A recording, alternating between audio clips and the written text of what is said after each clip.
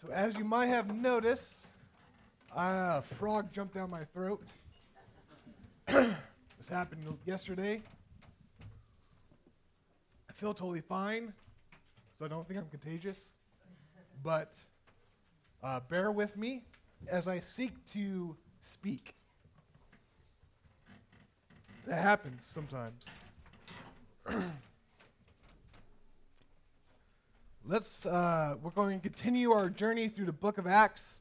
So before we do that, let's go to the word in prayer.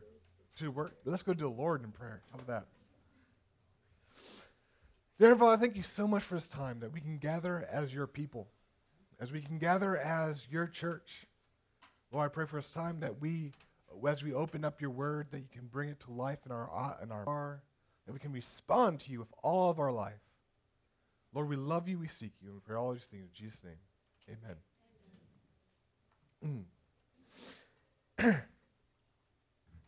So there are literally hundreds of documentaries you can watch either on Netflix or Hulu or other streaming devices and services. It seems like they're all the rage. I don't know if anyone here has gotten the documentary bug who likes to sit and watch all these different kind of things, these backstories, these details about crimes or strange events or interesting people, but they seem to be all the rage. They're exploding. You can find so many about almost any topic you want to wish. You can see these documentaries as they explore this. And they're really popular. And if you don't like them, guess what? I think you're in the minority, because if people didn't like them, they wouldn't be making so many of them. But they're everywhere. I think that's because people like to be in the know. They want to know the backstory. They want to know the ins and outs. They want to see behind the curtain, so to speak, and see why things happen how they happen, or why people are how they are. They want to know just what's going on, maybe at a deeper level. And this is not new. Before documentaries, we had these things called books progress through life and why these notable historical, political bigwigs were known and how did they get to where they were. I actually really like biographies, and I have lots of biographies about these big men of the faith and women of the faith who made a name for themselves. They rocked history, because you want to know what makes them different. How has God used them, and how did God prepare them to be in this situation? It's really interesting.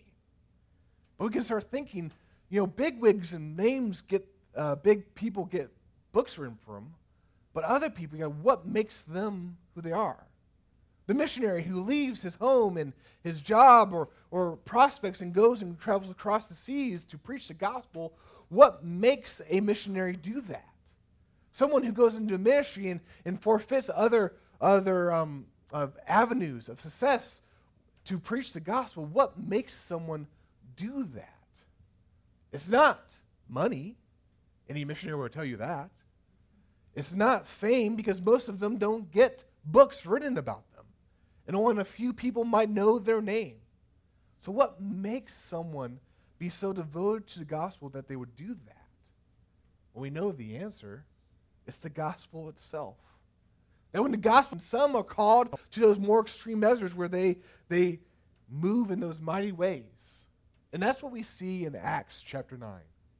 We see Saul. Last week we talked and saw how Saul was confronted face to face with Jesus on the road to Damascus, and how he was converted, how he who used to be a persecutor of the Christians now becomes a Christian himself. And now in this next part of chapter 9, we see the ramifications, the implications, the aftermath of this conversion. We see how God grabs him and changes them. We actually now start seeing the making of a missionary, of what makes a person now become famous, because he writes so much of the New Testament. What makes him what he is. And I believe we start seeing this in this next part of Acts chapter 9.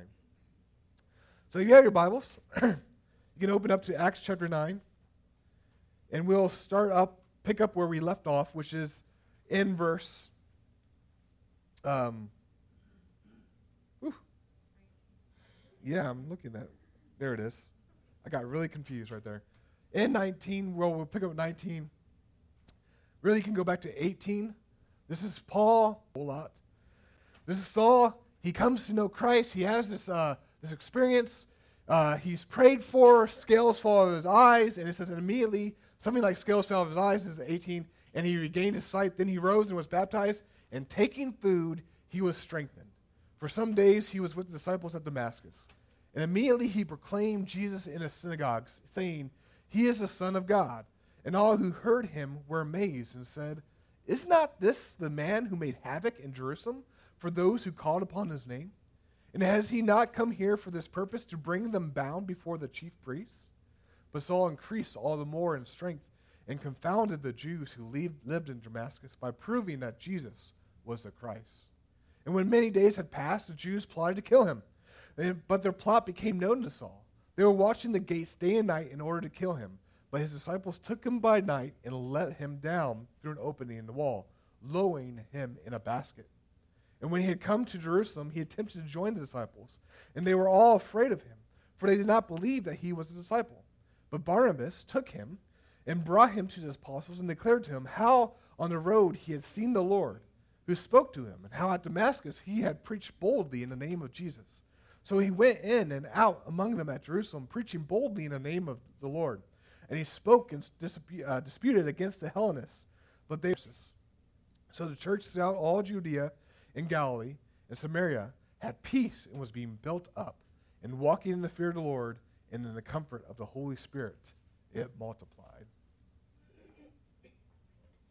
What do we see from this passage about Saul? Well, I think we see this simple fact. The gospel transforms lives. That might seem so simple. You're like, well, that doesn't even need to be stated. That might be like, oh, duh, of course it does. But that is what it is showing.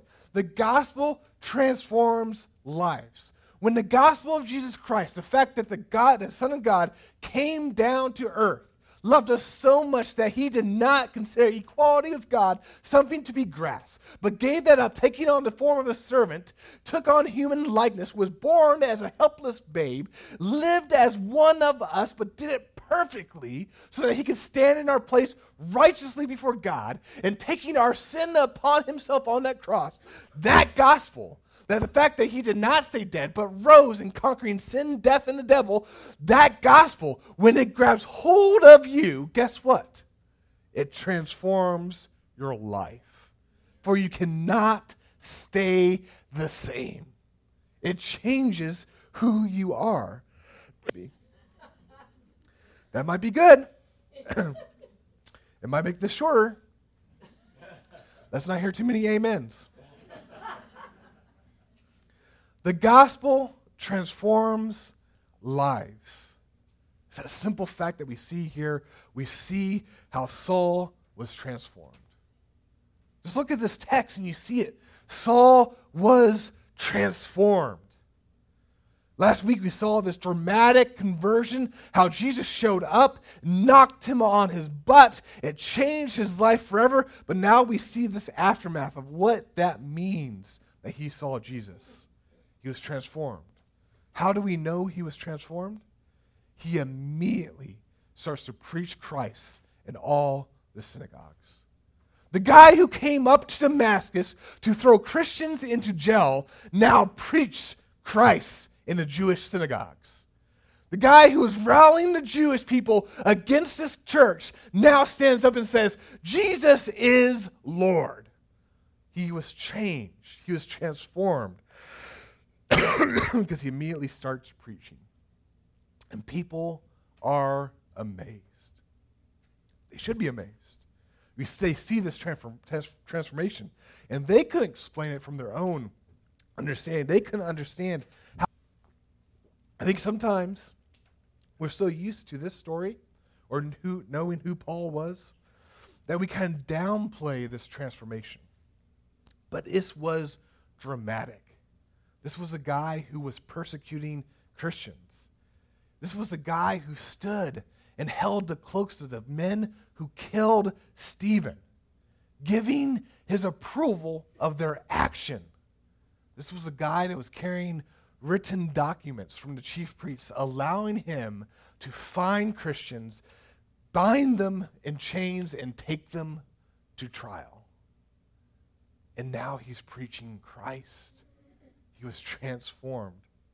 I think a modern analogy might help us of how radical this transformation is.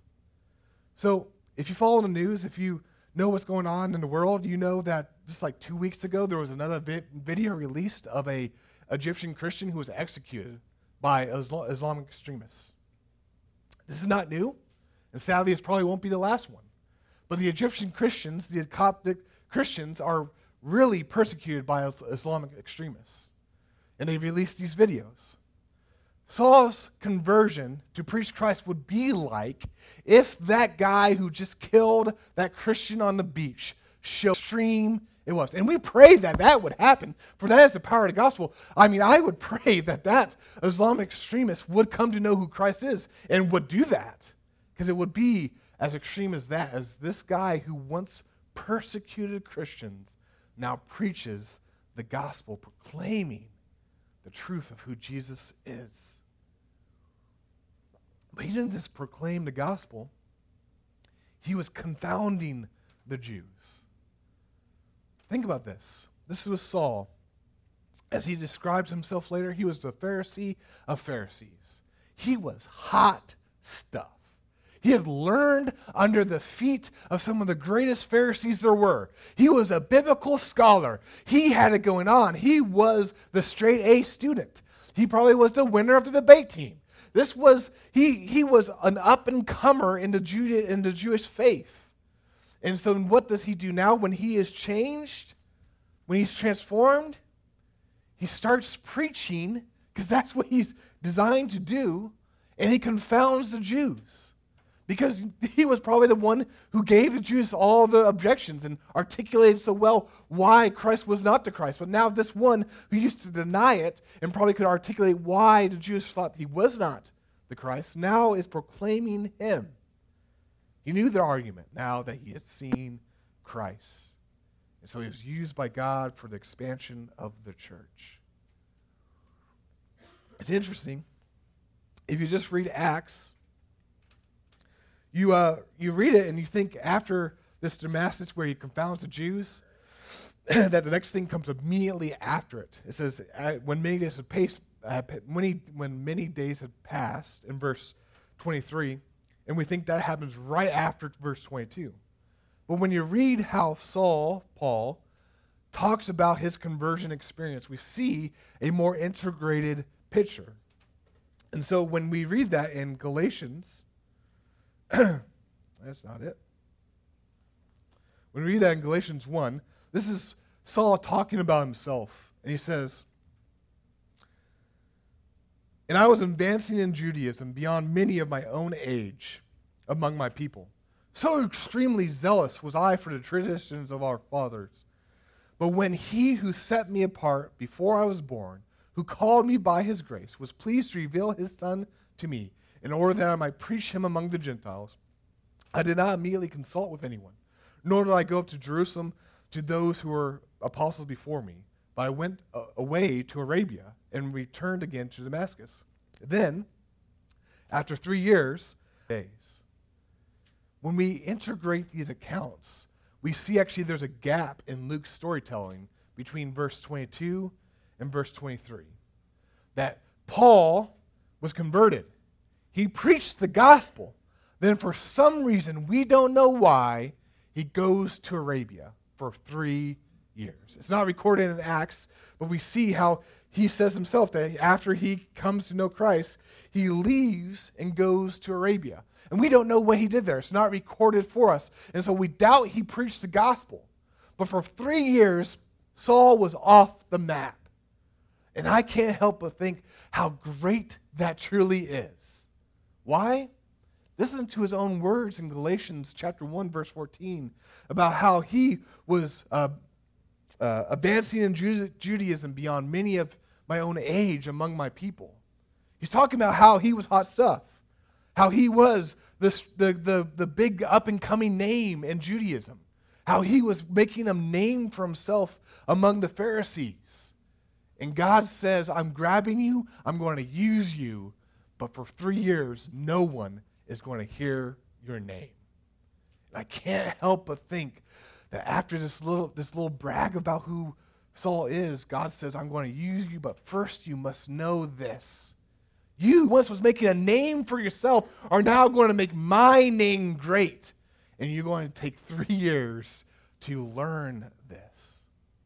I think God was preparing Saul, preparing him, quieting him, growing him, making it clear of his new mission to exalt this gospel.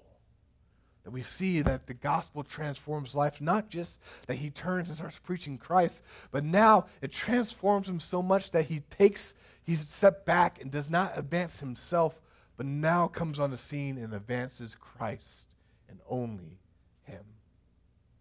The gospel transforms lives. And the same is true for us.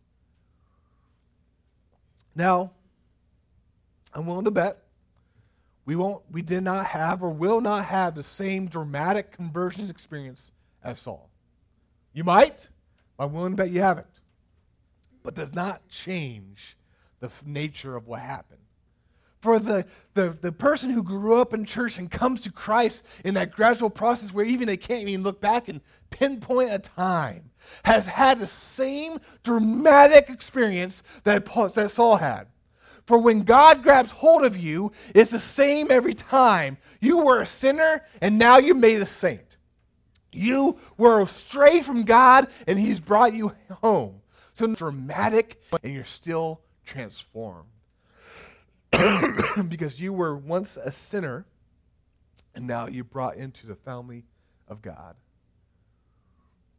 And all of us, once we come to know Christ, are designed, crafted, and mandated to proclaim the gospels and the glories of Christ. We're commanded to be proclaimers if you know Christ. Saul was a trained theologian. He was a trained speaker. And so, of course, when God grabbed hold of him, that is how he was going to proclaim. He was going to do it publicly. He was going to do it boldly. He was going to do it in the synagogues. He was using how God had crafted him to do that. That God used his past to make him to be the missionary and the preacher that he was going to be. And it's the same for every single one of us. That does not mean we're going to have all be standing up and proclaiming publicly the glories of Christ to big crowds, but it does mean that your past, who you are, how God has wired you, are going to be used by God to proclaim the glories of Christ. You might be wired to be really good one-on-one with people and develop those relationships. Guess what? When you're transformed by the gospel, that means God's going to use that to proclaim the glories of Christ. You might be really good to use, but is going to use that so that you proclaim the glories of Christ. It looks different for each person, but the fundamental truth is that if we know the gospel, if we know Jesus, we're transformed by that gospel. And we start proclaiming Christ. We become gospel proclaimers. And when we do, the focus is taken off of us.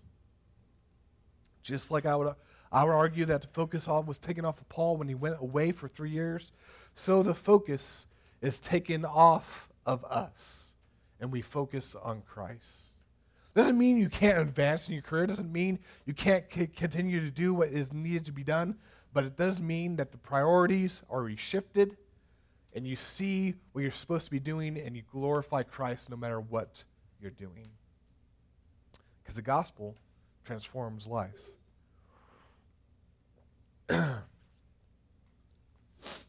And people respond to this transformation.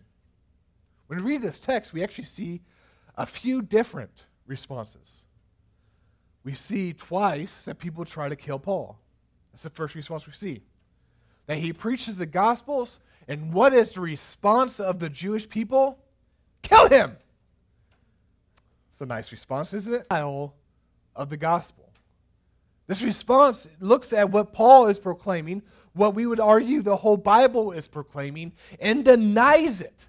The Jews are saying Jesus is not Christ. The Jews were saying he is not the Messiah. The Jews are saying this is a false way to live, so much so that it must be eradicated. Kill this man. This is a response that actually so many people run in today. Maybe not to the extreme kill them, though it happens, but this denial of the gospel. When you come up with someone and you proclaim who Christ is and people deny who he is, this is the same response. That people who are in need of being saved deny the life-saver who is Christ. That people deny him because they do not want to recognize their need of salvation. They don't want to recognize how lowly they are compared to the glorious God. They don't want to recognize that they are sinful and they have no hope on their own. They don't want to recognize that they are helpless without Jesus. They don't want to acknowledge this. And so instead of acknowledging it, what do? They deny the whole thing. They deny the gospel. And so what is our hope? When you proclaim the gospel and you come face to face with a gospel, when people deny the gospel, that is truly still our hope, for that is what we see in Saul. That the power of life transformation still resides even when all hope was lost. It can take Saul's, and turn them into Christians. It can take someone who is killing Christians and turn them into a fellow brother or sister in Christ. And so what is our hope is the fact that Christ will actually appear to them, show himself to them through the word, through someone else's proclamation of the gospel, and they will be ever changed because of it. Because the gospel transforms lives. We also see another response. A response from believers. Saul goes to Jerusalem, and he seeks to enter the Christian church, fellowship with believers, worship, because he knew that a Christian needed to be with his fellow Christians. That's a whole other sermon. I'm not going to give that one. But Saul knew that as a Christian, he comes to Jerusalem. What does he need to do? He needs to be with his brothers and sisters. But yet they're scared. And they don't want Saul to meet with them. We can criticize them a lot. Called that guy off to jail. This is the guy who was persecuting our family. This was the guy who killed Stephen. Yeah, he might have not thrown the stone, but he stood over it. He presided over it. He gave his approval of it. And now he wants to meet with us? Come on, guys. Isn't this a ploy? He's still going to rat us. He's trying to find out where we meet. He's trying to dig us out and expose us before the chief priests. They were scared. But at the heart of their fear, at the heart of their response to Saul, is a doubting of the gospel. Because when he says, I have been changed by Jesus Christ, they were somehow like, yeah, we doubt it. And by doing that, they doubt the gospel. It's what happens when we see someone have that dramatic transformation, and we're like, yeah, I don't know. Your doubting the gospel can actually change people in dramatic ways. And so they were doubting the gospel. They're doubting the power it had to transform someone.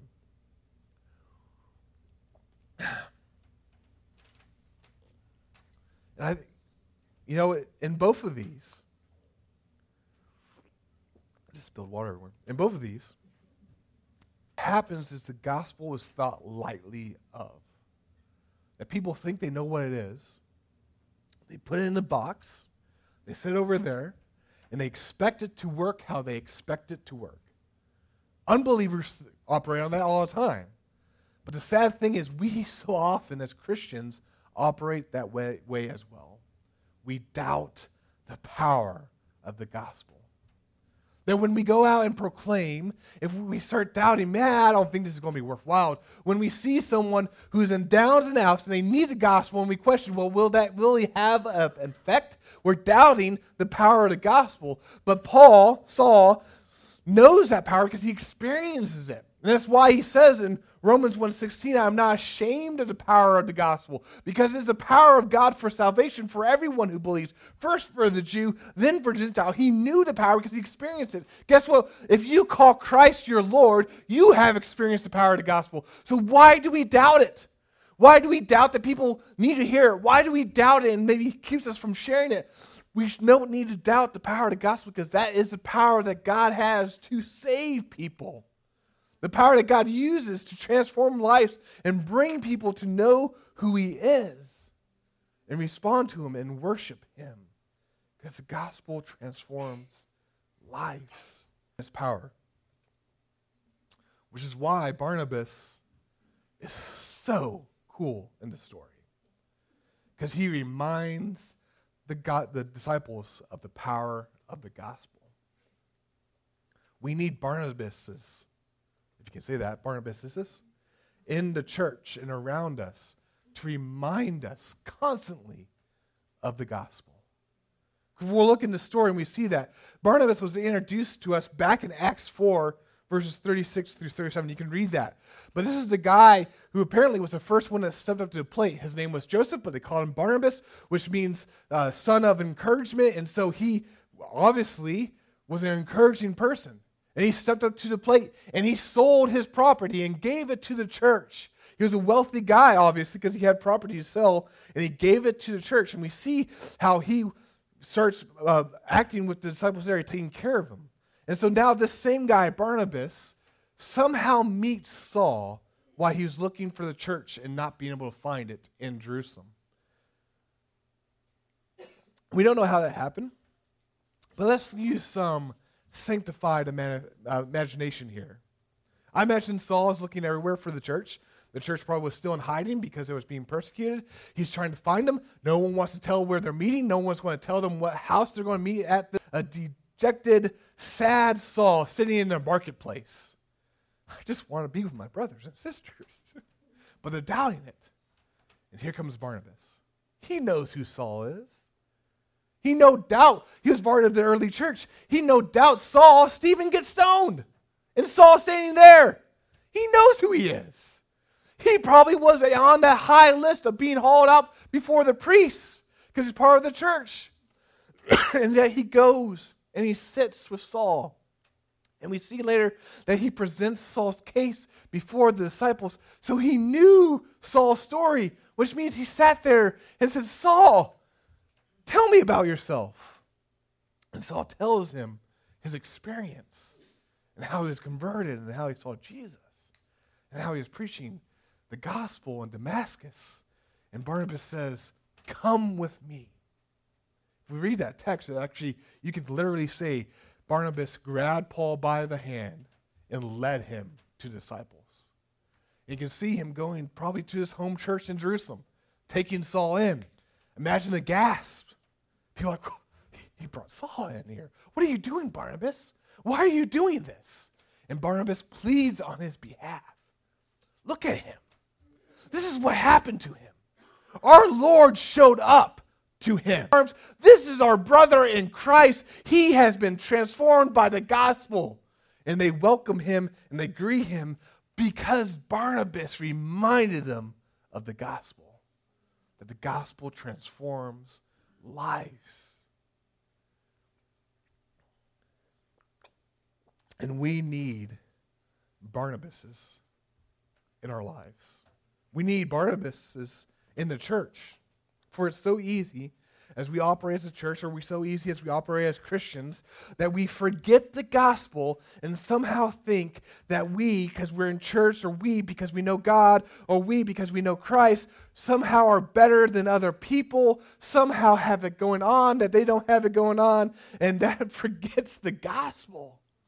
That gives the church a bad name. That's why people think church people are holier than thou, because they forget the gospel. And we need Barnabas come alongside us. You are no better than the person on the street. You are no better than the person who denies God. You have been saved by grace and grace alone. He has pulled you from the pit. It's Him who has done it. And we praise God because of it. That we remember the gospel. It's why we need Barnabas, and we need to preach the gospel to ourselves as well. That we need to quit beating ourselves up and hanging up on sin that we've asked for, that we stand before his eyes through Jesus Christ. And we remember the gospel and know who we are in him.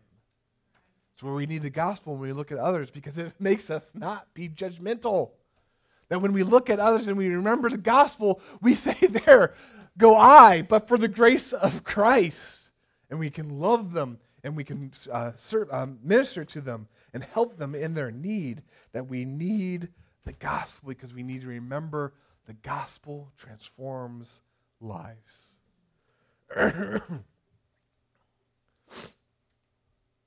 As we see again and again through this text, the gospel transforms lives. So what do we do with that? Well, very simple. We need to know the gospel. We need to know Jesus Christ. We need to trust in the gospel. We need to trust in its power and how it transforms us. And so we need to know it personally, meaning, do you believe? We need to know who Jesus is and how he has saved us. We don't need to deny the gospel, we actually believe it and incorporate it in our lives and know the truth of it and let it transform us. We need to look to Christ and see who he is and believe it. We need to personally do that.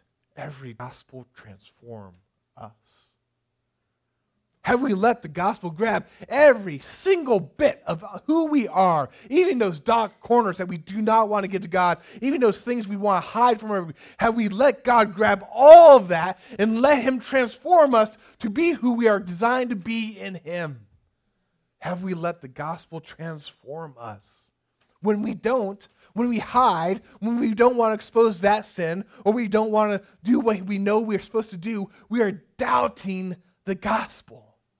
And we do that for so many reasons, because we don't want to be exposed, because we've had bad experiences for how people look at us now. But when we know the gospel, and when I say we, not just individually, but as a church, know the gospel, we can actually be open with one another and say, I struggle, I sin, I mess up. And guess what? That does not affect my standing before Christ, because Christ has paid it all. And we know that. And so we can accept grace from our fellow Christians, and we can extend grace to our fellow Christians. We actually can become a community that actually can stumble together as we seek to follow our Lord when we don't doubt the gospel.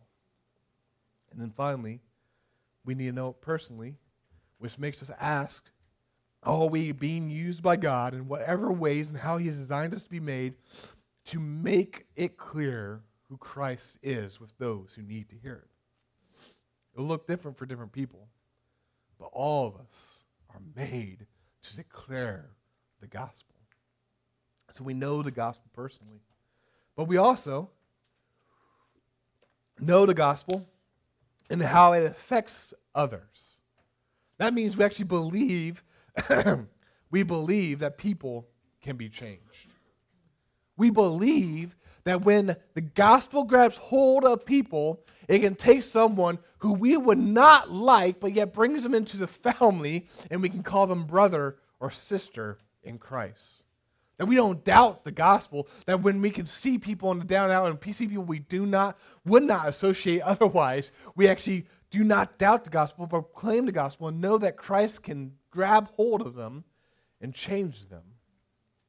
And that we see our brothers and sisters in Christ as that, brothers and sisters. That it fundamentally reorders and changes our identity, so much so that we can see one another as family in Christ. We didn't get to choose our family growing up. Pulls people in that some of the times the people we least expect into that. And that means that we pray and we live in such a way that we believe the gospel is active in each other's lives. Not just in how we treat each other, but when we go out and share We actually believe that God is going to use our proclamation of the gospel, our sharing of the truth, to change lives in real ways. That somehow God has made a plan to include us. If I was God, I would not have included me, but he is God, and he gets to pick, and he includes all of us who call upon his name through Jesus Christ to be part of his mission, part of his plan, to extend the church, to expand his kingdom, to proclaim the gospels. He uses us to be his mouthpieces, his ambassadors, his pleasing aroma, so that people can hear what we say, and somehow the Holy Spirit can work through that and bring people to know who Christ is. And so we pray for that plan to be real in our lives as we seek to proclaim the gospel. Because the gospel, the truth of Jesus Christ. Just take a look at how this passage ends. The church, when it grasps the fullness, the truthfulness of the power of the gospel, it multiplies. I love how it talks about this church. It says, they all walked in the fear of the Lord and in the comfort of the Holy Spirit, and it multiplied. They walked in the fear of the Lord. That phrase, they walked in this awness. They walked in this truth that God is God and we're not God. That God is the holy judge. That God is the one who rules. That this God is the Almighty sitting on his throne, and so we are rightfully trembling in awe before him, and he gets to command my life. He gets to say where I go. He gets to do what he wants to do, and I can't question it. This is that God, and so he walked in the fear of the Lord, but they also walked in the comfort of the Holy Spirit. Because the Holy Spirit comes and says, this God, this mighty God, the all-powerful ruler, guess what? He is your loving Father. He is the one who's moving heaven and earth so that you grow to become more and more like Christ. He is the one that is going to bring you through whatever you're going through to the end he wants you. He's bringing you home. The comfort of the Holy Spirit says, he is your Abba Father. He is your loving dad. He is pulling you and has a plan for you and is going to complete the work he started in you. And so they walked in this truth, the gospel. And what happens? It multiplies. The church grows. If we want to be part of God's mission, to expand the church, to expand his kingdom, we walk in these realities of who God is and how he has saved us through his Son. And we know that, and we know the gospel if we proclaim the gospel. And the church will multiply. Why? Because the gospel transforms lives. Join me in prayer. Dear Father, thank you so much for who you are. Thank you for your word, that we can know it, we can read it, we can respond to it. Thank you for how you have moved through our lives, that we can know you. Lord, I pray for each one of us here as we process what this means. As we think about how the gospel has transformed us, I just pray that we can be encouraged and comforted of how your love, how first and foremost the gospel starts with that, your love of how it has saved us, how you have saved us through Jesus Christ. And then in response to that, in response to this new identity, in response to your glories, your truth, to everyone who could hear in whatever way we need to. And Lord, we pray all these things in Jesus' name.